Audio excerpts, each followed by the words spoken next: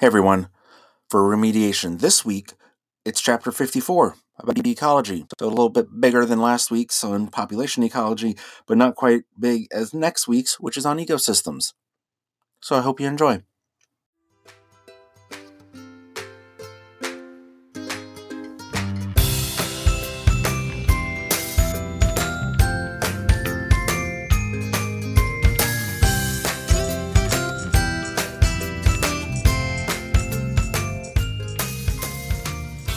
Welcome to Biology for Bastards, teaching biology in the most profane way you've ever seen or heard. I'm your host, John Doty. Thanks for listening.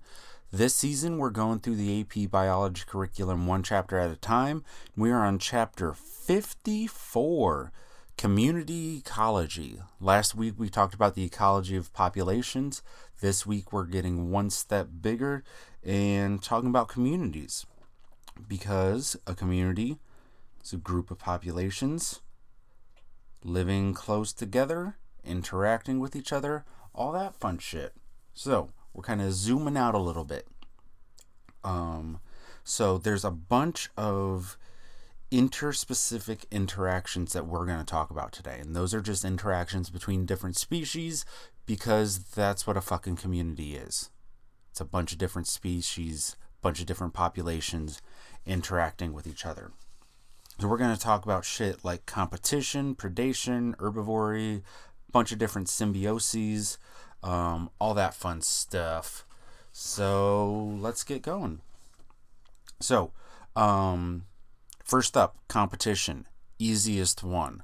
We're going to abbreviate the interactions today as like a plus, a minus, or a zero for neutral.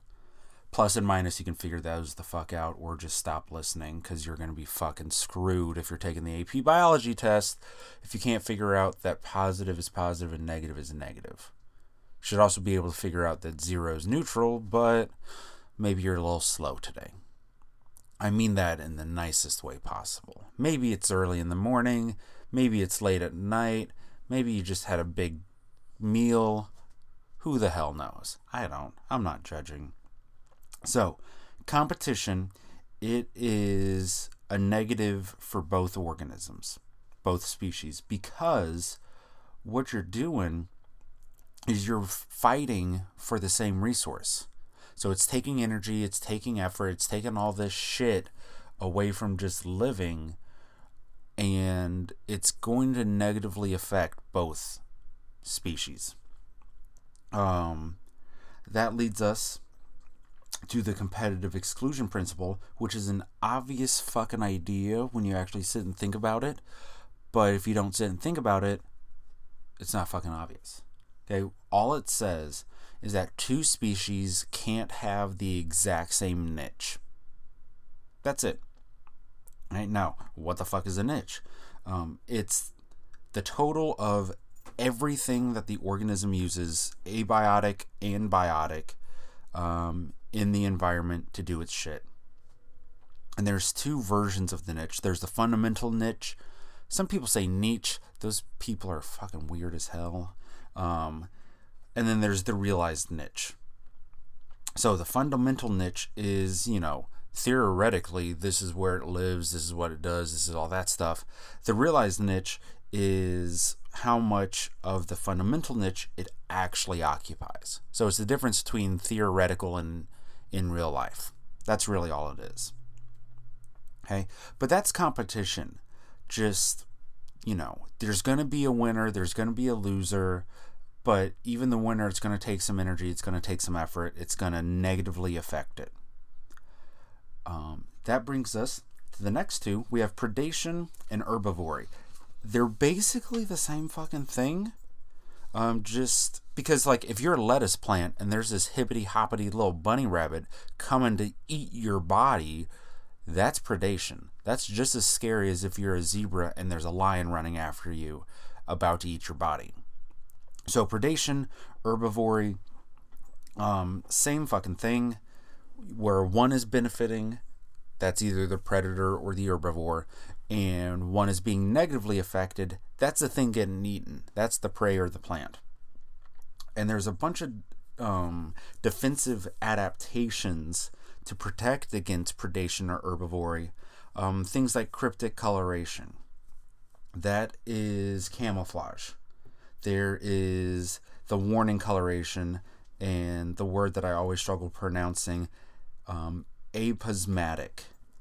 Okay, that's bright colors possessed by poisonous animals. So you think of like the poison tree frog in like the Amazon. Super bright colored, stands out like a sore thumb, but it's like, I'm standing right fucking here. If you want to go, let's go. I'm going to poison your ass. That's the aposematic or warning coloration.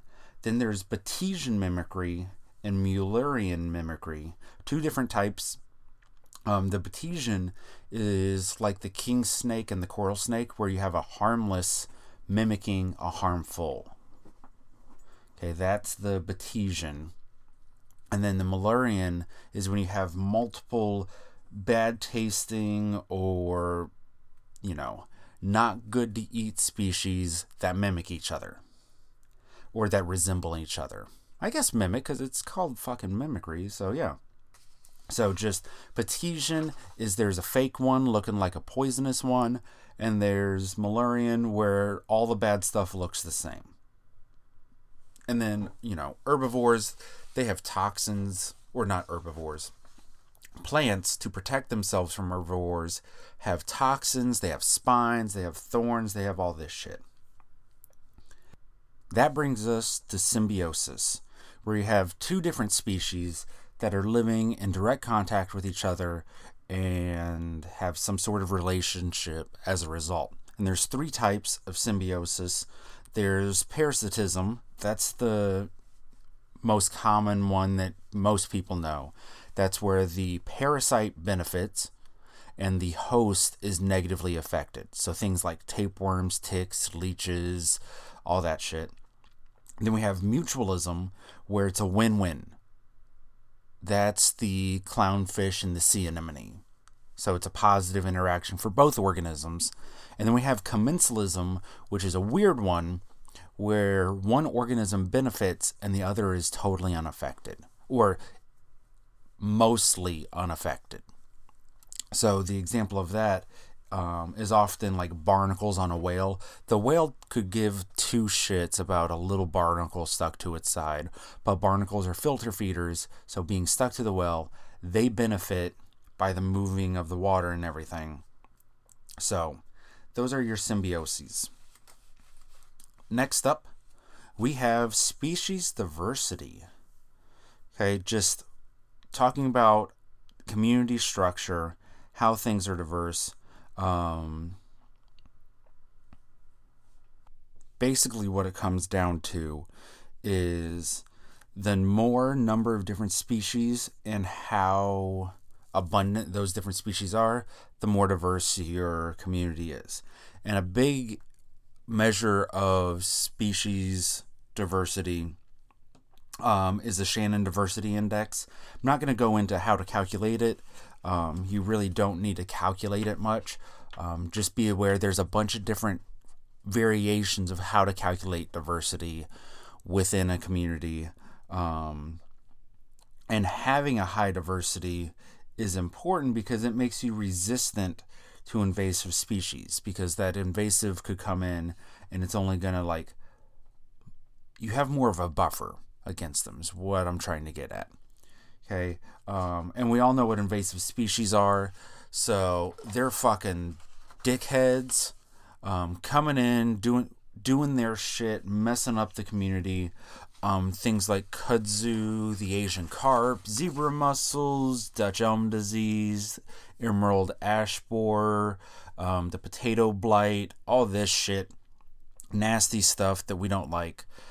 Those are all invasive species. Okay, Europeans and North America, if we want to get technical, we were invasive species. So, yeah. Not good, those invasives. Get them the fuck out. Prevent them. So, that's my little rant about invasive species. Kind of moving on. Now we're going to talk food chains and food webs, but we're going to do it at the AP biology level and call them trophic structures. That's it. So we've got food chains, we've got food webs. Each level, each step, each link, however the fuck you want to define it, that is a trophic level. So if you have a food chain with 5 steps, there are 5 trophic levels. Okay, and what we tend to have smaller food chains because they're a lot more stable. And you can't have super fucking long food chains because of that the inefficiency of energy transfer. How only 10% of the energy gets passed on, the other gets lost as heat. So you tend to have smaller, shorter food chains for that reason. And then we all know what food webs are. So hopefully it's just, it's just a bunch of food chains linked the fuck together in a web. That's it. So, I'm not going to talk more about that because that's boring as hell. But I am going to talk about the difference between dominant and keystone species because that's less boring. So a dominant species is just the most common. It's either the highest biomass or just the most abundant, the most common organism, most common species.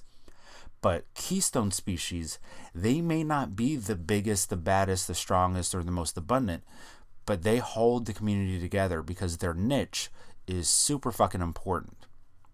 And keystone species are like sea otters keeping the kelp forest community in check. Because sea otters eat sea urchins eat kelp. When there's too many sea urchins, there's not enough kelp, the whole community falls apart. Grizzly bears are another keystone by transferring nutrients between the sea and the land as they eat salmon and all that stuff. Prairie dogs, pretty sure beavers, they're ecosystem engineers. I don't know if I talk about that now. But what they do is they shape the ecosystem by their niche. So they are very, very, very important.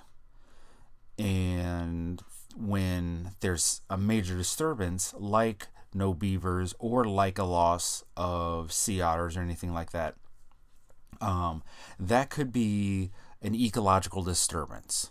It's just a fancy word we use for removing organisms or changing a resource availability because of a fire, a flood, a drought, whatever the fuck it is. Something changes and it destroys the community, destroys the ecosystem.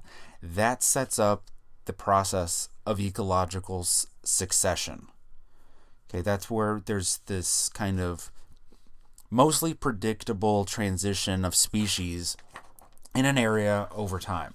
And there's 2 types. There's primary and there's secondary. And what it really boils down to is whether or not there is soil present. If there is no soil, it's primary succession. It starts on like bare rock. So a retreating glacier will leave bare rock, or after a volcanic eruption, or an abandoned parking lot. Those would all be sites of primary succession. You have pioneer species coming in, starting to break stuff down. Each organism changing the environment, making it a little bit better for another organism to come in to change the environment so that it can change the environment a little bit more, making it better for another species on down the line. So primary is when you do not have soil. Secondary succession is when you do have soil intact. So that's after like forest fires, floods, tornadoes, shit like that. And kind of to wrap everything up, we've got a couple biogeographic factors that influence the community ecosystem. I meant to say community ecology. Fuck. My bad. Latitude. Species tend to be more diverse in the tropics than towards the poles. Just size of the area. Okay, large areas tend to be more diverse because you have more niches that can be filled and everything. And then you have biogeographic islands, which may or may not be actual islands. They might be like a park in the middle of a city. That's a biogeographic island. Okay, the larger the island, greater the immigration and lower the extinction, and farther from the quote-unquote mainland. You have less immigration, and the extinction rates are going to increase. So when you think of those biogeographic islands, yes, we are talking actual islands, but we're also talking super secluded pockets of nature in unnatural or disconnected things. And that's pretty much all the community ecology we got to worry about. So another quick one today. So make sure you rate, review, subscribe, all that shit I say at the end of every episode. Spread the word, get people listening. You can follow us on Twitter, Facebook, Instagram. We're at Bio for Bastards on all of those. Check out the website where you can find the PowerPoint associated with every episode. It's www.biologyforbastards.com. Our intro and outro music is the song Feeling Good by Purple Planet Music. I have been your host, John Doty, and until next time, thanks for listening.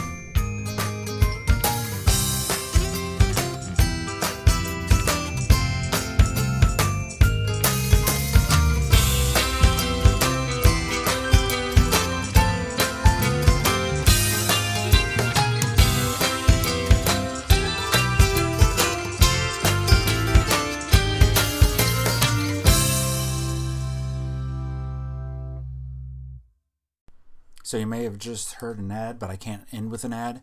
So just wanted to say, follow us on Twitter at Bio4Bastards. Our intro and outro music is Feeling Good by Purple Planet Music. Don't forget to rate, subscribe, tell everybody you know about it. And again, thanks for listening.